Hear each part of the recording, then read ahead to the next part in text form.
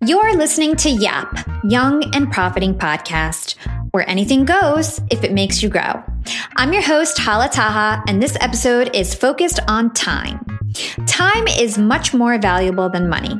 You can use your time to make more money, but you can't use money to buy more time.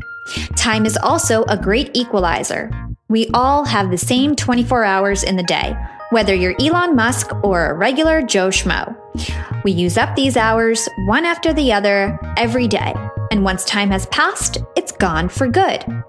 People often say, I don't have time to, or I'm too busy to, exercise, or go on a vacation, or spend time with my friends, or start that side business I've always dreamed of. But what makes these people think they have less time than anyone else? We all have the same 24 hours in each day, and we make our own decisions about how we spend that time. Too many of us waste hours every day, and so this episode focuses on being mindful of our time and how we can work towards spending our time better on the things that matter most to us.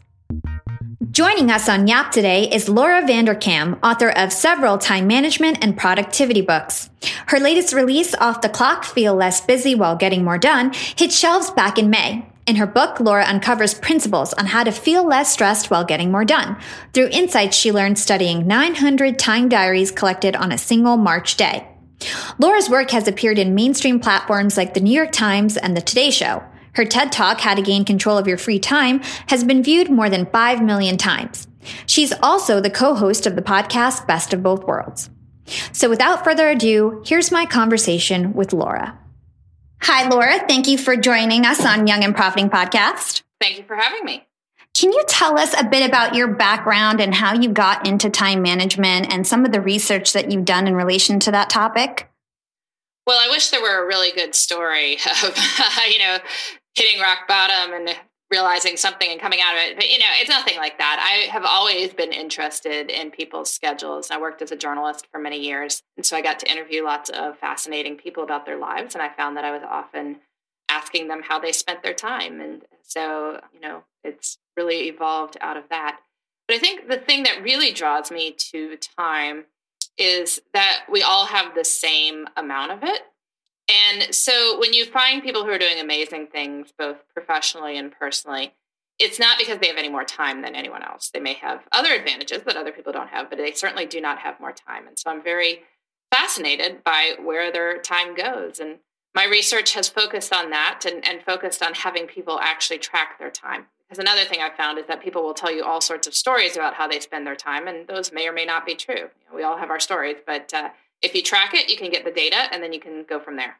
Can you talk about, in particular, what research you've done? So from my understanding, you tracked like 900 people? Yeah, so for Off the Clock, which is my most recent book, I had 900 people with full-time jobs and families, so very busy people, track their time for a day.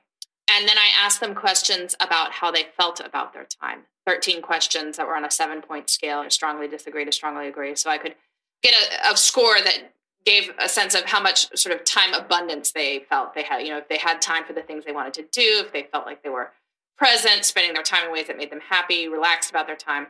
So I could compare the schedules of people who felt relaxed about their time with people who felt starved for time. And again, these are all equivalently busy people. So what are they doing differently with their time that makes some people feel like they have a lot of time and some people like they have none at all? Very cool. And so as you were getting this research back, what are some of the misconceptions that you realize that people have about their time? Well, I think one interesting thing is you might assume that people who feel starved for time are maybe working around the clock, but that wasn't the case. The people who had the lowest time perception scores were really not working that much more than the average. So that's interesting to know. They were spending their leisure time, however, in different ways. So the people with the highest time perception scores were more likely to be doing things like reading, exercising, reflective activities, or spending time with family and friends. Whereas people with low time perception scores were more likely to be watching TV or scrolling around online. And can you explain what you mean by low perception of time? So these are people that feel like they have no time? Yeah. So when I was asking everyone in the study questions about their time, I asked them all 13 questions, anywhere on a scale from strongly disagree to strongly agree. So questions like, yesterday I felt present rather than distracted. So if you strongly agreed, you'd give yourself a 7 for that. If you strongly disagreed, you give yourself a 1. And various other questions along that about time generally, time yesterday. So then I could get scores that were very high versus scores that were very low. And I could separate out the top 20%, top bottom percent, top 3%, all those. So the people with very high time perception scores were in the top 3%. People with very low time perception scores were in the bottom 3%. Those who felt most like they were distracted, like they weren't happy about how they spend their time, they felt rushed, they felt like they didn't have time for things they wanted to do. So what are some ways that we can evaluate our time? Well, one of the best things you can do to get a better grip on your time is to figure out where your time is really going now. Whenever people say, I want to spend my time better, I always suggest that they try tracking their time for a week, because that will give them a good holistic perspective on their time and also give them data that they can work with. Because often the stories we have, they're the stories we tell, and they're based on stressful moments or something like that. But by getting the data, we can see for sure where the time goes, because we don't want to make changes without knowing if we're changing the right thing. It's always possible that something you thought was a problem really isn't. It's also possible that something you never even considered is taking a lot more time than you might have imagined. Lots of people have those revelations once they track their time for a week. So track your time, see where it's going, and then you can decide to make whatever changes are called for by analyzing the data.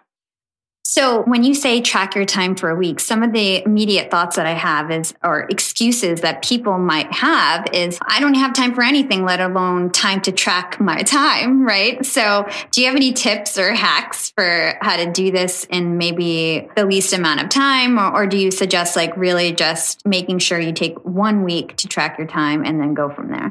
Well, I've been tracking my time for over 3 years now continuously. Don't worry, your listeners are listening like, no, not that. No one else has to track their time for 3 years. I'm a little bit intense on these things. But I've gotten it to the point where it really only takes me about 3 minutes a day, which is the same amount of time I spend brushing my teeth. So, just a small daily healthy habit, more or less, that makes life better when you do it. So I use spreadsheets with it. Anyone listening to this wants to come to my website, you can get emailed one from my website if you want. It's in half-hour blocks, the ones I use. And I really just check in 3 times a day. So maybe around lunchtime, around the time I'm done with work in the evening, and then before going to bed. And I'll just write down what I've been doing in the slots on my spreadsheet since I last checked in. And I'm not trying to get every 5-minute thing. I'm not recording every bathroom break. I'm not recording every time I get up to get a glass of water or anything like that. Just roughly, what was I doing during that time? So it can be broad categories: work, drive somewhere, hang out with kids, eating breakfast, cleaning the kitchen, watching TV, whatever it is. Because the point is more to get a good sense of where the time is going. The point is not to get a perfect sense of where the time is going. So be okay with rough ideas, but it's really more about consistency. And if you can stick with it, even, for a day or two is great. A week is better, but try it for a day or two. If you get through that, say, that's great. Let me try another day. Just take it one day at a time. But I promise you, if you can get through a week, it will be eye-opening. I still learn new things all the time about where my time goes, and I have been doing this for a long time. So why is it so important for us to be mindful of our time? Well, the thing about time is it keeps passing whether we think about how we are spending it or not. And so that makes it very difficult to direct it wisely. You're in a canoe in the middle of a stream. It's kind of hard to see where you're going. You're just going with the rapids. So being mindful about it is doing as much as you can to sort of get over to the side for a little bit, survey the course, see where you'd like to direct your craft as you're coming into these upcoming rapids and things like that. With my time diary study for Off the Clock, I found that people who felt like they had the most time were highly likely to engage in what I call reflective activities. So those are things like meditating, journaling, praying, just anything that has you pause and think about your life, this sort of planning and taking it all in, pondering what you're doing. They engage in these activities. The top people engage in these activities multiple times per week, whereas the people who felt like they had the least time, about half never did these activities, right? And the ones who did, it was very low, like maybe once a week. Again, these were all equivalently busy people. It doesn't take any amount of time to write for 5 minutes in a journal or to take 5 minutes to look at your schedule and see what's coming up and ask what you'd like to do. These things don't take a lot of time. It's just when you do choose to do them, it gives you an entirely different perspective on your time. You're no longer just rolling with it. You can roll with it at times, but you're also thinking about how you'd like that rolling to go. As we're looking at our time tracking sheets and we see our different commitments, how can we really determine whether a commitment is a burden or a benefit? I I think a big chunk of this is how you feel about it. Do you feel energized as you see it on your calendar coming up? When you're doing it, do you feel like you're doing something worthwhile and satisfying, that it's meaningful for yourself or the people you care about? Because life is kind of short for doing too much stuff that we don't, at least in some way, see as meaningful. That doesn't mean that every second of it is going to be fun. Many of the things that have the most meaning for us are often things that have moments of not fun. But in the long run, they do add joy and meaning to our lives. You might think about something like playing a musical instrument. Probably sitting down to practice is not immediately blissful in the way that turning on the TV might be. But once you start practicing, you start getting into it and you start feeling better about it as the songs start sounding better. And certainly as you're performing, that can be a complete, wonderful, joyous experience. So keeping your eye on the long-term goal, is it something that adds joy and meaning to your life and the lives of people you care about? And if so, then it's probably a good use of time. It's a good commitment. If it doesn't, if you find yourself dreading it, and not from the sense of dreading because, it's getting me outside my comfort zone, maybe it's a little bit more challenging, not that dreading. I'm talking about dreading like this is not really how I see myself spending my time in my life broadly. I'm going to be counting minutes during it, hoping it's over, trying not to do it again if I can get out of it. Those are signs that it's probably something that needs to go. And it may not be something you can get rid of immediately, but I think a lot of life can be changed when we take sort of a 3 to 6 month perspective. Definitely over the next 6 months, you could make a lot of changes to your life if you felt like you wanted to. So as like a young professional, a millennial, I think in the workplace, we're often approached with more of the grunt work, I would say. So do you have any tips on how to say no and like some guidance on how to say no politely? Yeah. And I'm not one of those people who thinks you have to do everything the first few years of your career, because the truth is you don't. And sometimes when you get too busy doing stuff that you don't want to do or isn't leading anywhere, you don't have time for thinking about those bigger aspirations and making time for those. Broadly, early in your career, what you want to be doing is learning skills and you want to be meeting people.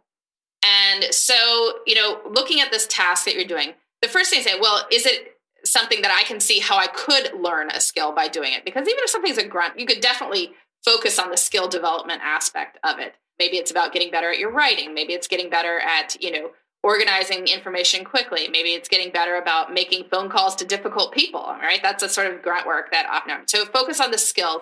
And if you can see a skill, then yeah, of course, that's good.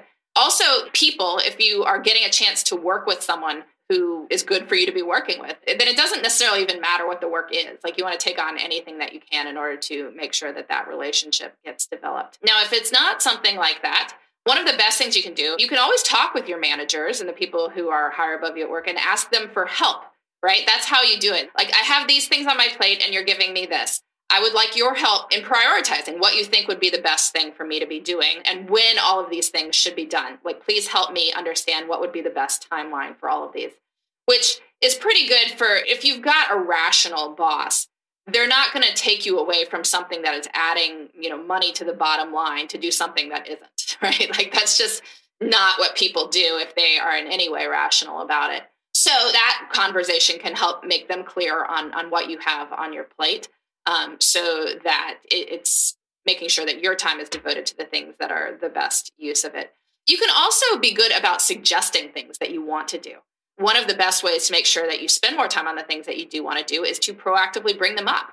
Be like, I had this idea. I know that you said this was very important in our last meeting. I wondered if I could spend a little bit of time looking at this issue. Again, if you have a boss who is in any way interested in people's skill and talent development, which hopefully you do, then that's the kind of conversation that managers love to have with employees, like people bringing ideas to them. That's great. Now, if you do these things and your boss is just not into it at all, that's a sign that maybe in the next 6 to 12 months, you might want to start looking at some other. Young and profiters, they may call me the podcast princess, but I'm also the LinkedIn queen. I've been a LinkedIn influencer for 6 years now, and I teach one of the most popular courses about LinkedIn. And I love to teach sales on LinkedIn because when it comes to B2B sales, LinkedIn has got that on lock. LinkedIn is where all the decision makers are hanging out. There are 180 million senior level decision makers on LinkedIn and 10 million C-suite decision makers. These people are on LinkedIn and they're in the mode to buy. They're using LinkedIn for their buying journey.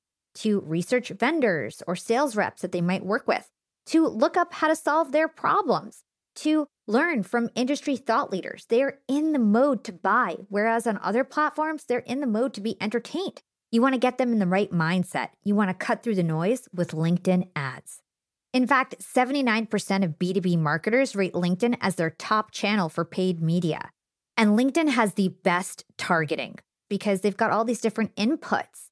People are putting their resume basically up on there. And so there's so many keywords that they can use to target the right decision makers so they can hear about how you solve their problems. And I've got a special gift for all you young and profiters who want to try LinkedIn ads. You can get a $100 credit. LinkedIn was super generous. If you want to make B2B marketing everything it can be and get a $100 credit on your next campaign, go to linkedin.com/YAP, Y-A-P.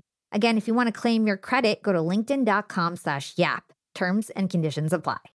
Young and profiters, we are all making money. But is your money hustling for you? Meaning, are you investing? Putting your savings in the bank is just doing you a total disservice. You got to beat inflation. I've been investing heavily for years. I've got an E-Trade account. I've got a Robinhood account. And it used to be such a pain to manage all of my accounts. I'd hop from platform to platform. I'd always forget my Fidelity password, and then I have to reset my password. I knew that needed to change because I need to keep track of all my stuff. Everything got better once I started using Yahoo Finance, the sponsor of today's episode.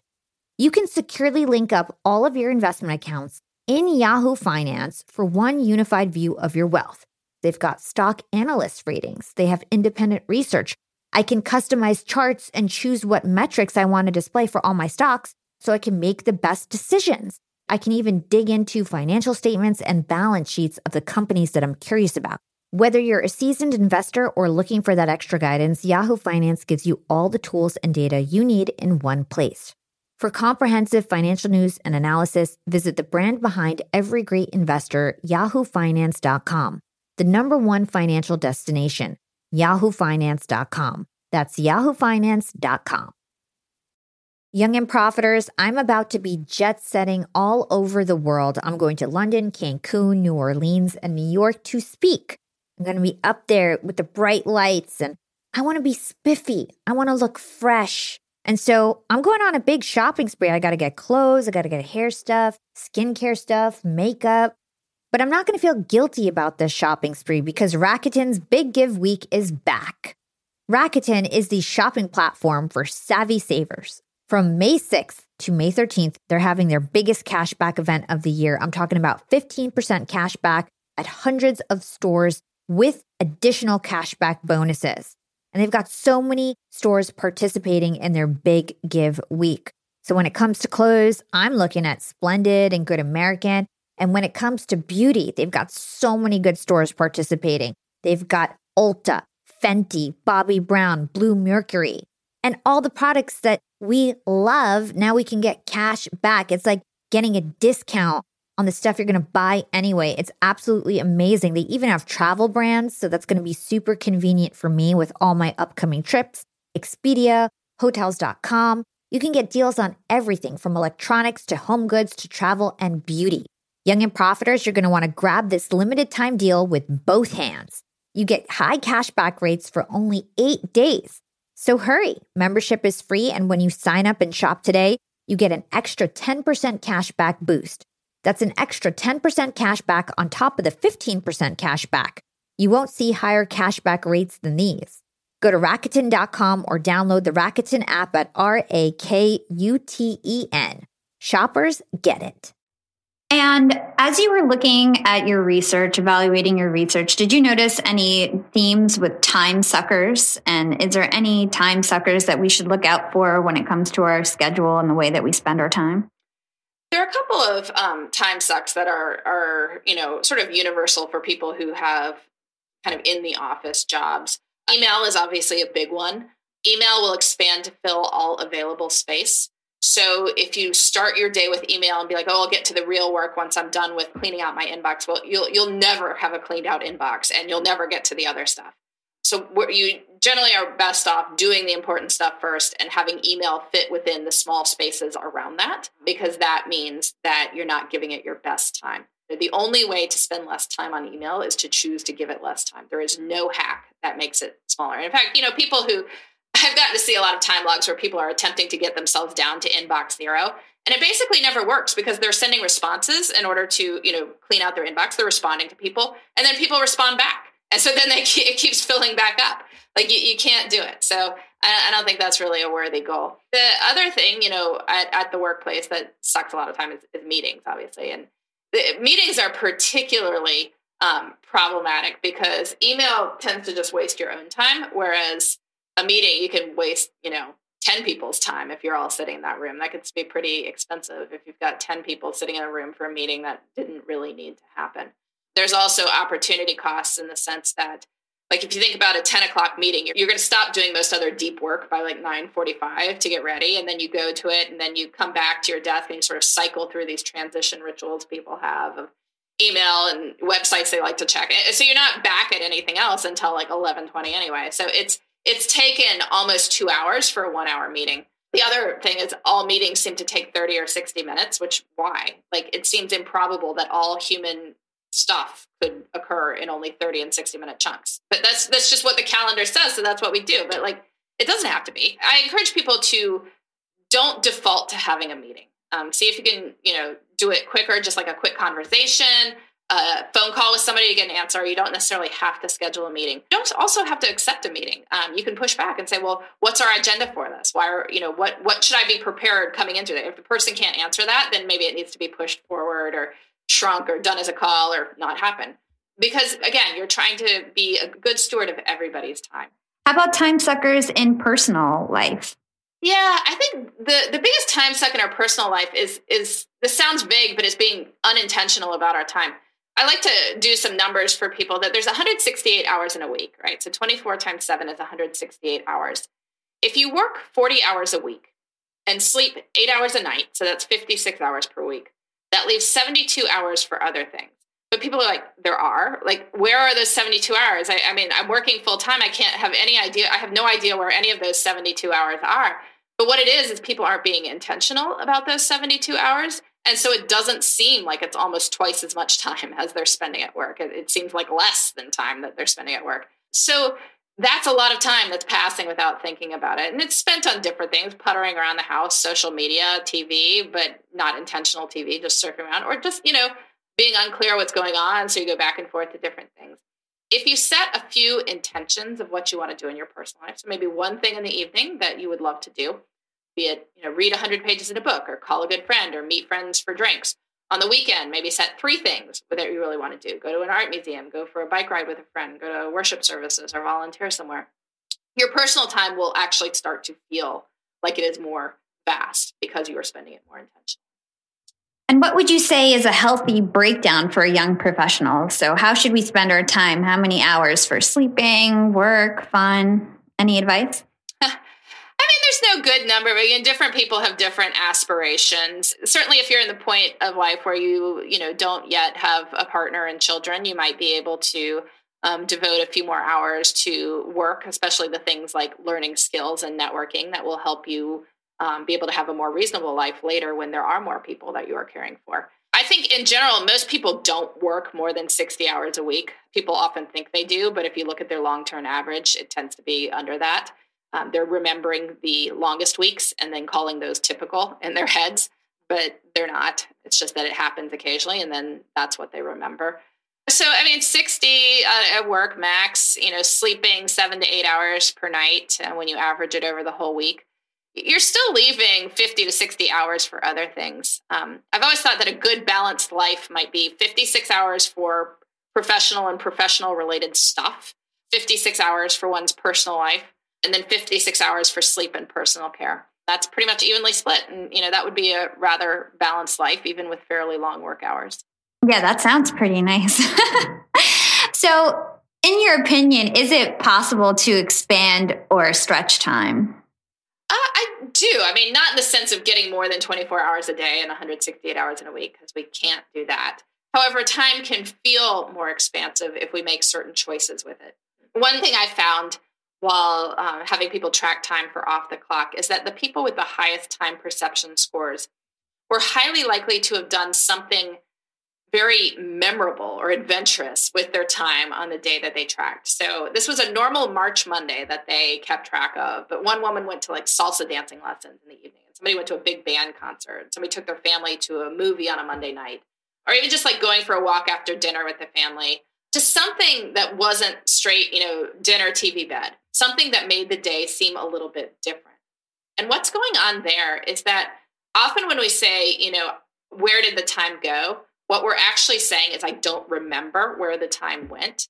And the reason we're saying that is that our time wasn't memorable. The more memory units we form of any given period of time, the more vast it seems in our recounting. If you think about like the first day of vacation, if you're traveling somewhere exotic, it seems like it's incredibly long because your brain is taking in all these new and different things. And you can't do that with every day of your life, but if you can at least have something in your life that is different and memorable about a day, then you're more likely to remember it. And that can make it feel like you have more time. And what kind of mind shifts do you recommend for those who feel like they never have enough time? Obviously the first step we talked about is tracking time, because often people do have time. It's just they're spending it in ways they don't care about. And once you see this, you can start trying to repurpose some time for things that are more exciting or meaningful. Another thing you can do is try using little bits of time. Often we think we need big chunks of time in order to do fun stuff in our life, but that's not actually true. Like we have a lot of these sort of 5-minute chunks through the day while you're maybe waiting for a phone call to start or waiting for the bus. And most people just, get out their phones and start cleaning out their inboxes during this time. But you can use those 5-minute chunks to like read ebooks, right? That's something you could do, or listen to a favorite song, or use that to meditate or journal or something like that. And if you do these things in small chunks of time, you start to notice them and you start to see how they add up. One other thing that people who feel like they don't have any time in life, I often suggest, try going to bed a little bit earlier and waking up a little bit earlier. Often the time before bed kind of gets away from us. We're, watching TV we didn't mean to watch. We're puttering around the house. We're on social media. If you can cut that off a little bit earlier, go to bed a little bit earlier, you might be able to wake up a little bit earlier. And morning for many people is their best, most focused time. And so if you get up a little bit earlier, suddenly you have this time in the morning that you can use for something that is important to you, whether it's exercise or reading or doing something creative, but you have to sort of shift around your schedule to make that happen. And I know you already touched on this a bit, but any other practical tips on how we can make more time to spend on things that matter to us? So whether that's being healthy, like exercising, or spending time with friends, or, making more money. One of the best things you can do is think through your weeks before you're actually in them. Because if you think through your weeks, then you can think about what you would like to be doing with your time. And you can plan those things in. So I tend to do this on Friday afternoons. On Friday afternoon, I will look at the week ahead. I will think about, what are my top professional priorities? What are my top relationship priorities? And what are my top personal priorities? Just a short list. I'm not talking like 80 things in each, just a handful in each. But then I look at the calendar and I see roughly where those things can go. And I find that by listing these priorities and giving them a time, I vastly increase the chances that they are going to happen. And so I'd suggest, other people might want to try this too. Think through the week ahead, think about your priorities, think roughly where they can go. And if you want to be like a real pro about this, you can try front loading the week, because stuff is going to come up. I mean, this is the nature of life. Stuff comes up. And if you're doing as much as possible toward the beginning of the week, then these emergencies have yet to arise. Or if emergencies do arise at the beginning of the week, there's probably a spot later in the week where you can put your priorities after, that you still have time to get to them. Whereas if you've scheduled them all for Friday afternoon, well, stuff's going to come up and then you won't have any time. So put it toward the beginning of the week and you vastly increase the chances that it happens. Young and Profiters, Yap Media is growing so fast. I have 10 open roles just this month. In the past, it would take me so long to find hires. I have to go on all these different job sites. I have to create my own skills assessments.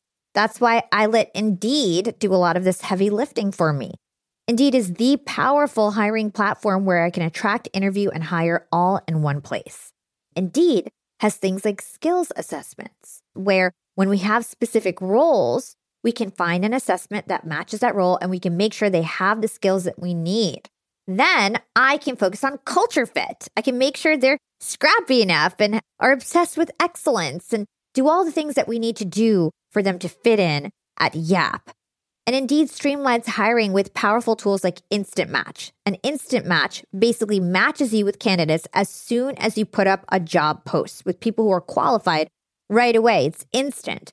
And the best part is it gets better as you use it. So now when I use Indeed, especially when I'm hiring for similar roles, I get people right away where they know that I'm going to like the candidates because they can see what my preferences were in the past. It gets better as you use it. According to US Indeed data, the moment Indeed sponsors a job, over 80% of employers get candidates whose resumes are a perfect match for the position. It's like waving a magic wand that gets better as you use it. So I love using Indeed. We've found a lot of our A players on there. Join more than 3 million businesses worldwide who count on Indeed to hire their next superstar like we do at Yap Media. Start hiring now with a $75 sponsored job credit to upgrade your job post at Indeed.com/profiting. Offer is good for a limited time. Claim your $75 sponsored job credit at Indeed.com/profiting. Again, that's Indeed.com/profiting. And support the show by saying you heard about it on Young and Profiting Podcast. Again, it's Indeed.com/profiting to get your $75 credit. Terms and conditions apply. Need to hire? You need Indeed. Young and Profiters, as you may know, I launched my LinkedIn Secrets Masterclass a little bit over a year ago. It was my first course. And so far, I've generated well over $500,000. And the best part is I didn't have to figure out how to set up my mastermind subscriptions, how to do abandoned cart targeting, and all of that tech geeky stuff. I just left that all to Shopify. Shopify is the global commerce platform that helps you sell at every stage of your business. And if you're in that I need to sell more with less stage, Shopify Magic is your AI superpowered sidekick ready to whip up captivating content that converts. And it doesn't matter if you're selling digital products or vegan cosmetics. Shopify helps you sell anything, anywhere, from their all-in-one e-commerce platform to their in-person POS system. Stop those online window shoppers in their tracks and turn them into loyal customers with the internet's best converting checkout. I'm talking 36% better on average compared to the other options out there. It's no wonder Shopify powers 10% of all e-commerce in the US, including huge global brands like Allbirds and Thrive Cosmetics. It took me a day to set up my Shopify store.